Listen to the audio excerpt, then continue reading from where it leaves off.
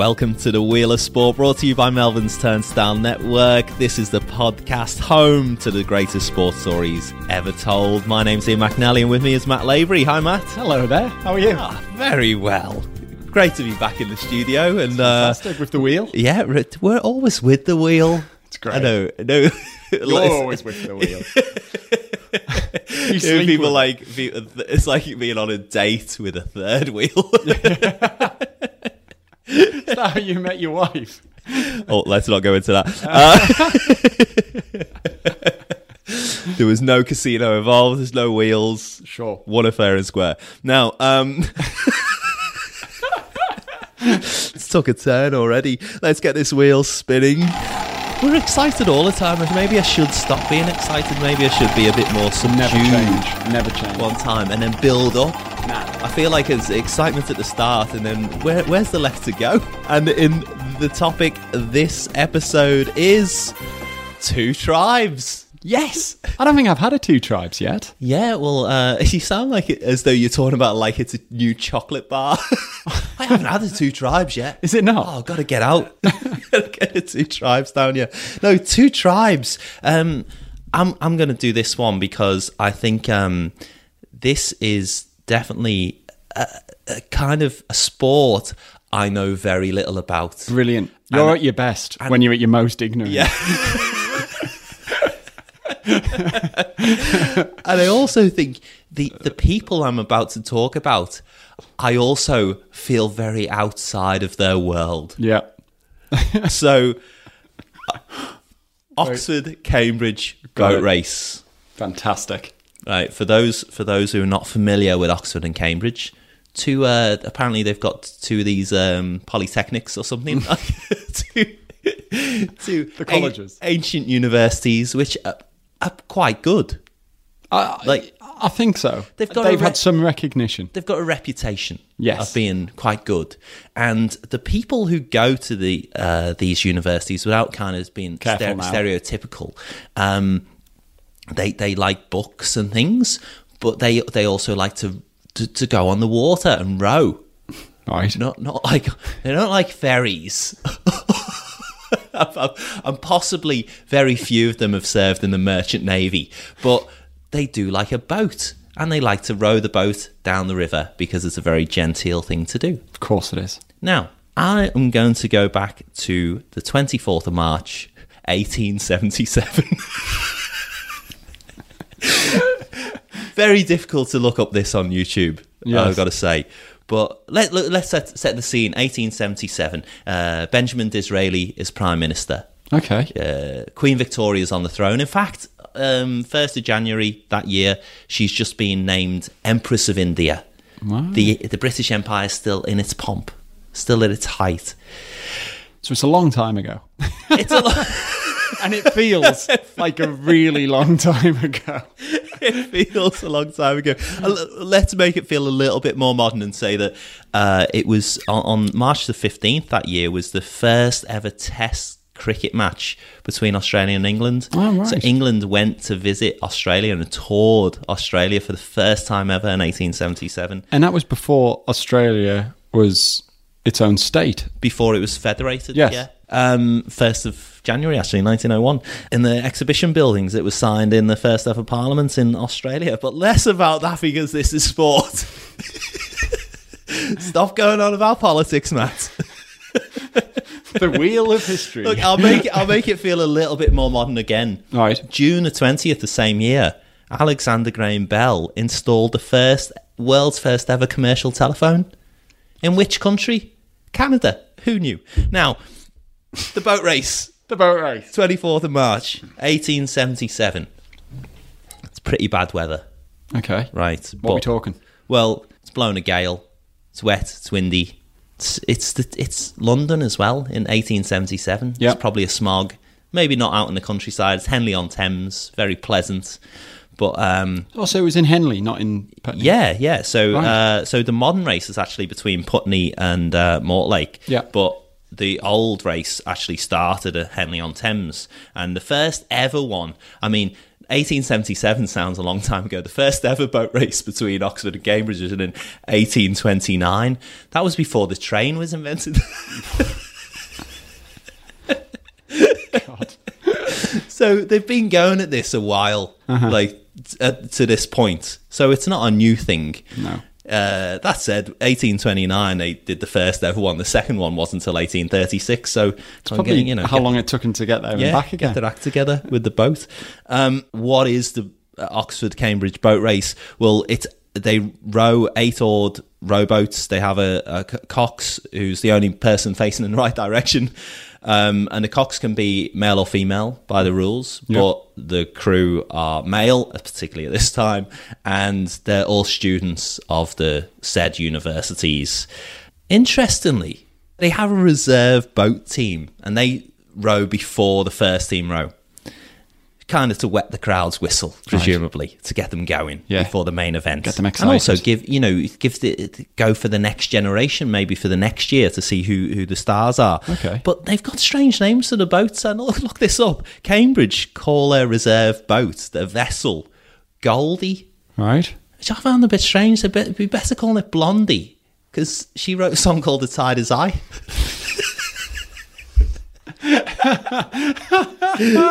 And then Oxford, their boat, ISIS. It's different times. Presumably after the people involved in the caliphate, but they've probably washed over and said it's actually called after the dog in Downton Abbey. Yes, naturally. So ISIS, brilliant. Goldie should be Blondie anyway. No respect for history. So. Incidentally, the race is just over 4 miles long, so it's about 6.8 kilometres. It's 4 miles, 374 yards on the championship course. That's the modern race. It would have been a bit different in 1877, but you're talking morning start, early morning, terrible weather conditions, and the race starts and the teams are kind of struggling to keep in line. The tide is going as well, so that's playing havoc a bit with the boats and before the Thames. What's it called? Barrier, Thames Barrier, yeah. So, it's all over the show. The tide would have been really messy, Yeah, it's probably not ideal to have the race, but once you've got the crowd there and you've got your boats, you may as well, mightn't you? So, the race is being led by Cambridge. They're ahead and they're in the final straight. Now, Oxford make a late surge. They're really going for it, and they start making ground up or water up on Cambridge. The press are on a steamboat. They're all stationed on a steamboat. What an image. Isn't it brilliant? Oh, that's so beautiful. Yeah, I love that. They're on the steamboat.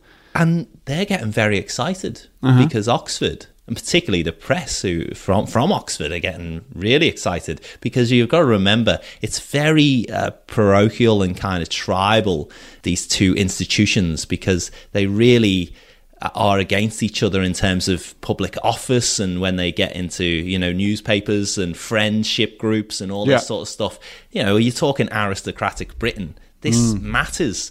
And so to see Oxford making a go and going to beat Cambridge, and sure enough, both teams, they cross the finish line, and there's a cheer for Oxford. Oxford have won by clear 6 feet.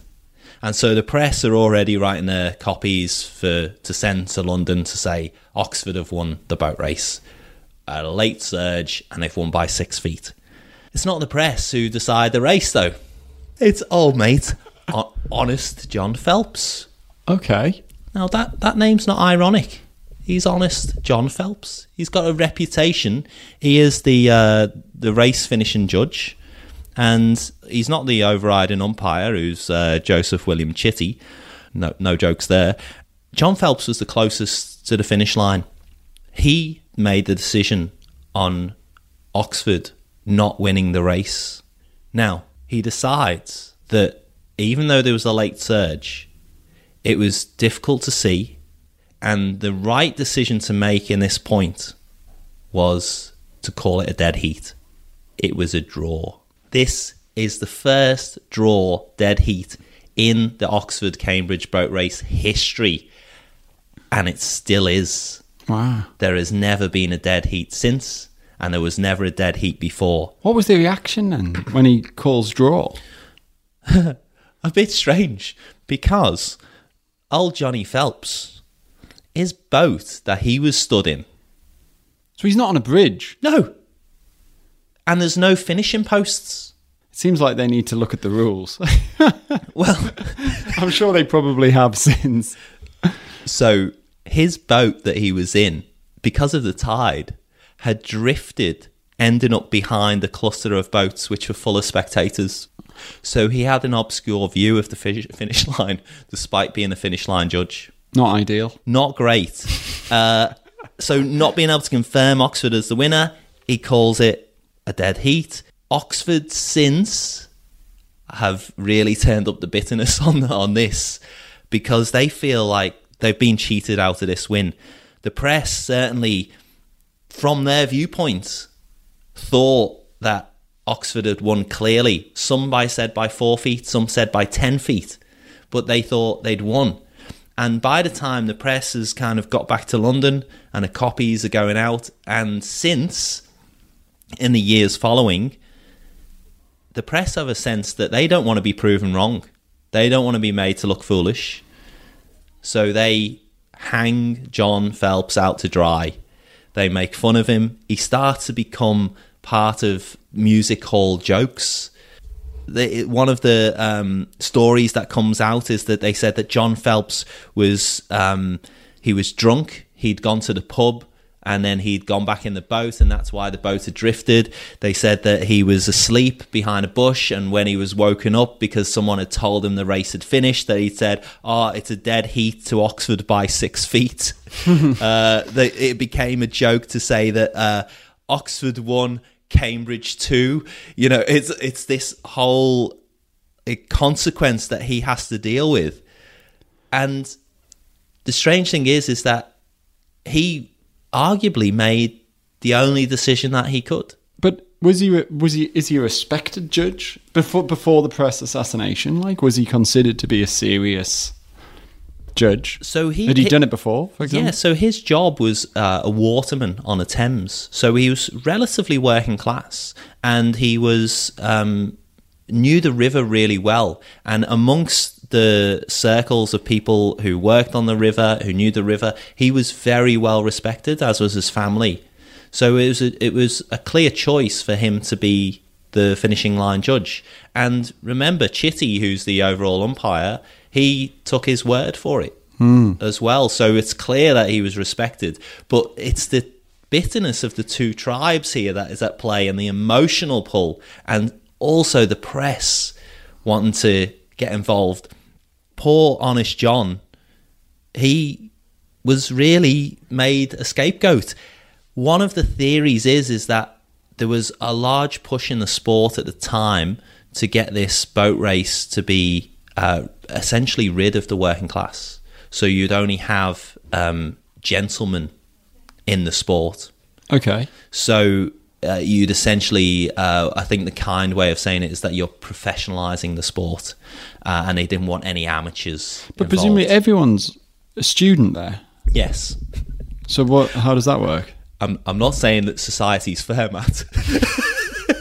But maybe a rich student is worth more in some people's eyes than a very experienced waterman. But wouldn't they all be rich if you go into those universities in 1877? You know, presumably they're not handing out grants to working class kids from council estates. You know, you're only there based on the aristocracy. So I don't understand how you'd be preventing people from getting in, because they probably weren't in the first place, were they? No, but John Phelps was considered lesser. Oh, just because he's not competing, just to be involved. Just to be involved. So right. He's part of the administration of the sport, and they wanted to get rid of that. This event really helped that movement, because they could say that this man was a drunk, or he wasn't concentrating, or he was asleep, or he's incompetent. Therefore, it justifies pushing him out and others like him, so that it doesn't happen again. there was a sense as well, like there was a quote that said they wanted to get rid of mechanics, artisans and labourers, which in today's parlance sounds pretty great, but in fact then was an insult.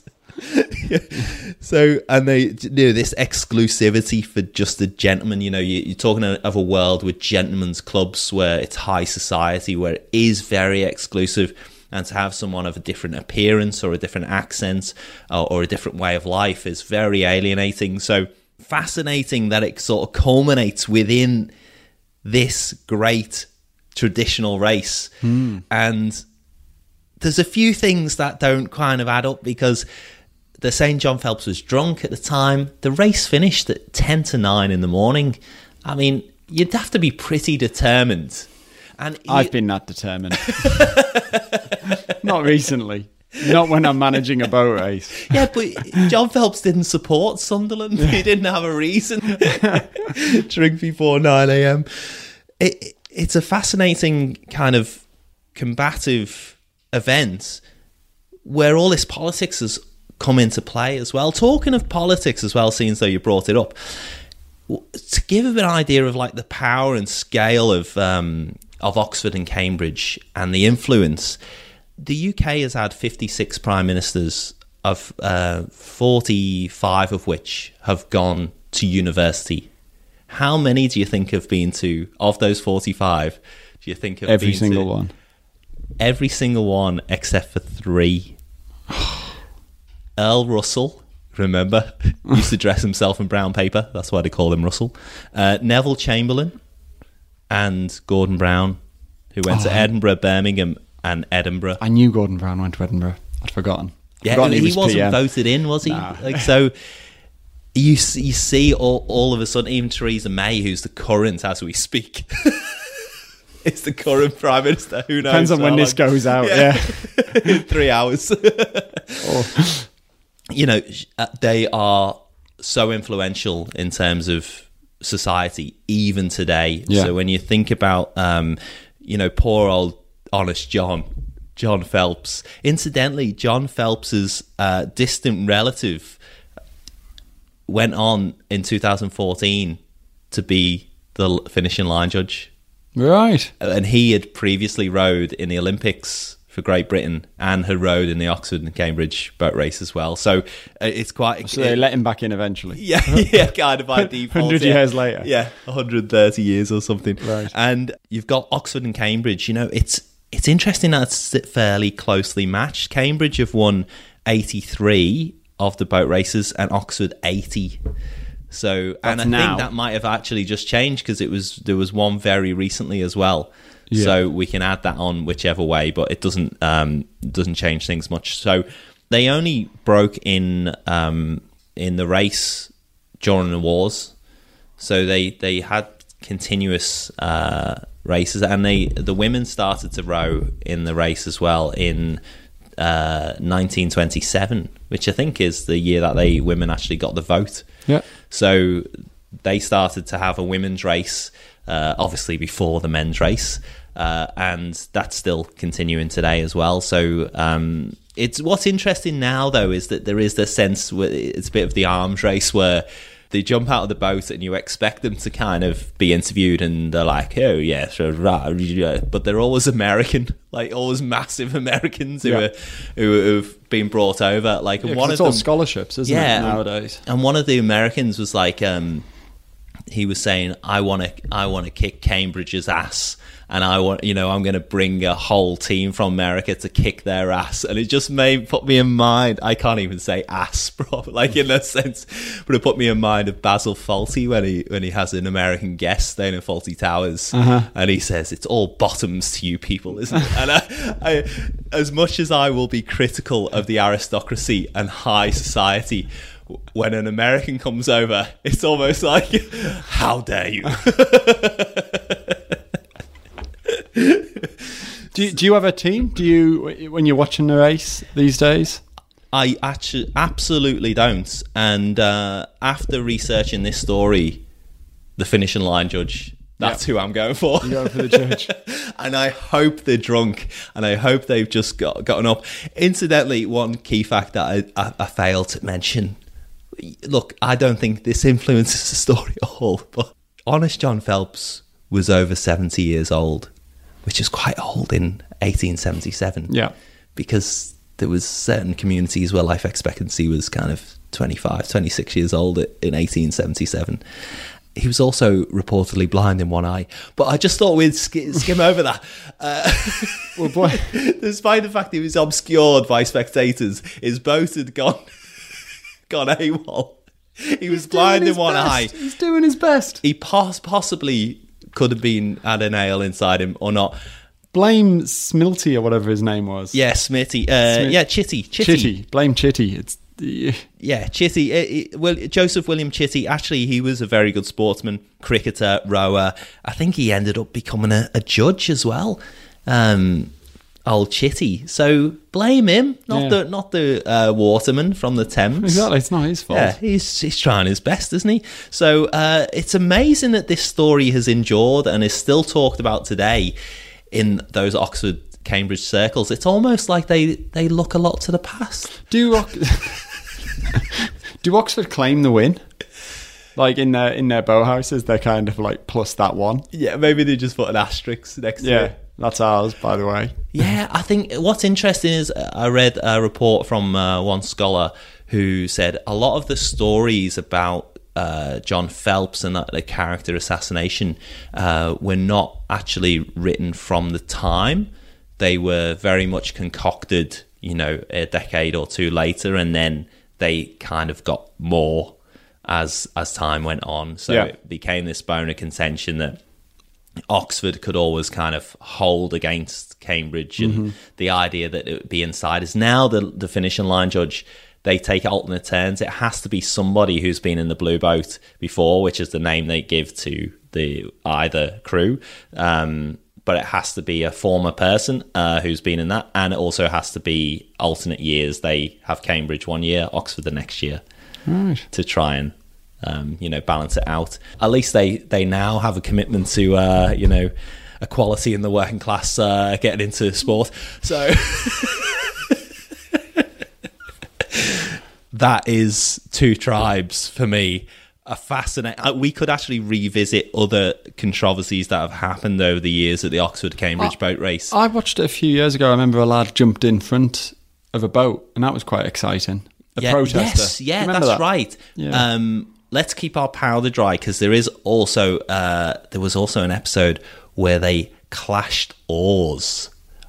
I think that's not innuendo or anything, but they hit each other's oars whilst in, and there is a ruling that they have to go through the central part of two bridges on the route, Hammersmith Bridge being one, and they can't get in each other's side unless they're a clear length ahead. Which side they start on, they basically toss a coin, and that's quite an advantage depending on the conditions of the day. Right. So there's a lot going on. Do you know what? Poor John Phelps. People knock it, but I've been, when I used to live in London, watched it on TV, watched it live. It's a good laugh. It's not serious sport to me. It is to them, but it's a bit of a day out. You see two boats go past. Yeah, I think that's what they say in Oxford, holding on to this story for over 100 years. It's just a bit of a laugh. They're still bitter about it. But yeah, I reckon it is a bit of fun. We all hold on to our bitterness in sporty, and you know that as well as I do. I think we've mentioned before, I think the working class British comedian Frank Skinner said Wimbledon was like a theme park for posh people. The boat race is definitely that, as is the Henley Regatta and all of those things. So you should still go along. It should be fun. It is. Yeah. It's a good laugh, I'm telling you. Yeah. It's a different culture. Apologies for any Oxford or Cambridge listeners if you think I've done you a disservice. Maybe send some money to the Wheel of Sport, or just let us stay in your house when you come, and that'll be cool. As long as you're not there. Such a class hero. Yeah. Working class hero. Yeah, I'm having a go at Oxford being bitter whilst being very bitter about who's the bitter one. About the lack of social mobility in the UK. In 1877. In 1877 and 2019. Thanks so much for listening to The Wheel of Politics. And please rate us on iTunes, wherever platform you get the podcast. Share it with your friends as well if you enjoy the podcast. That would really help. Word of mouth definitely helps. Please get your friend's device and download The Wheel of Sport. And we'll see you next time for the greatest sports stories ever told. Thank you very much. Bye-bye.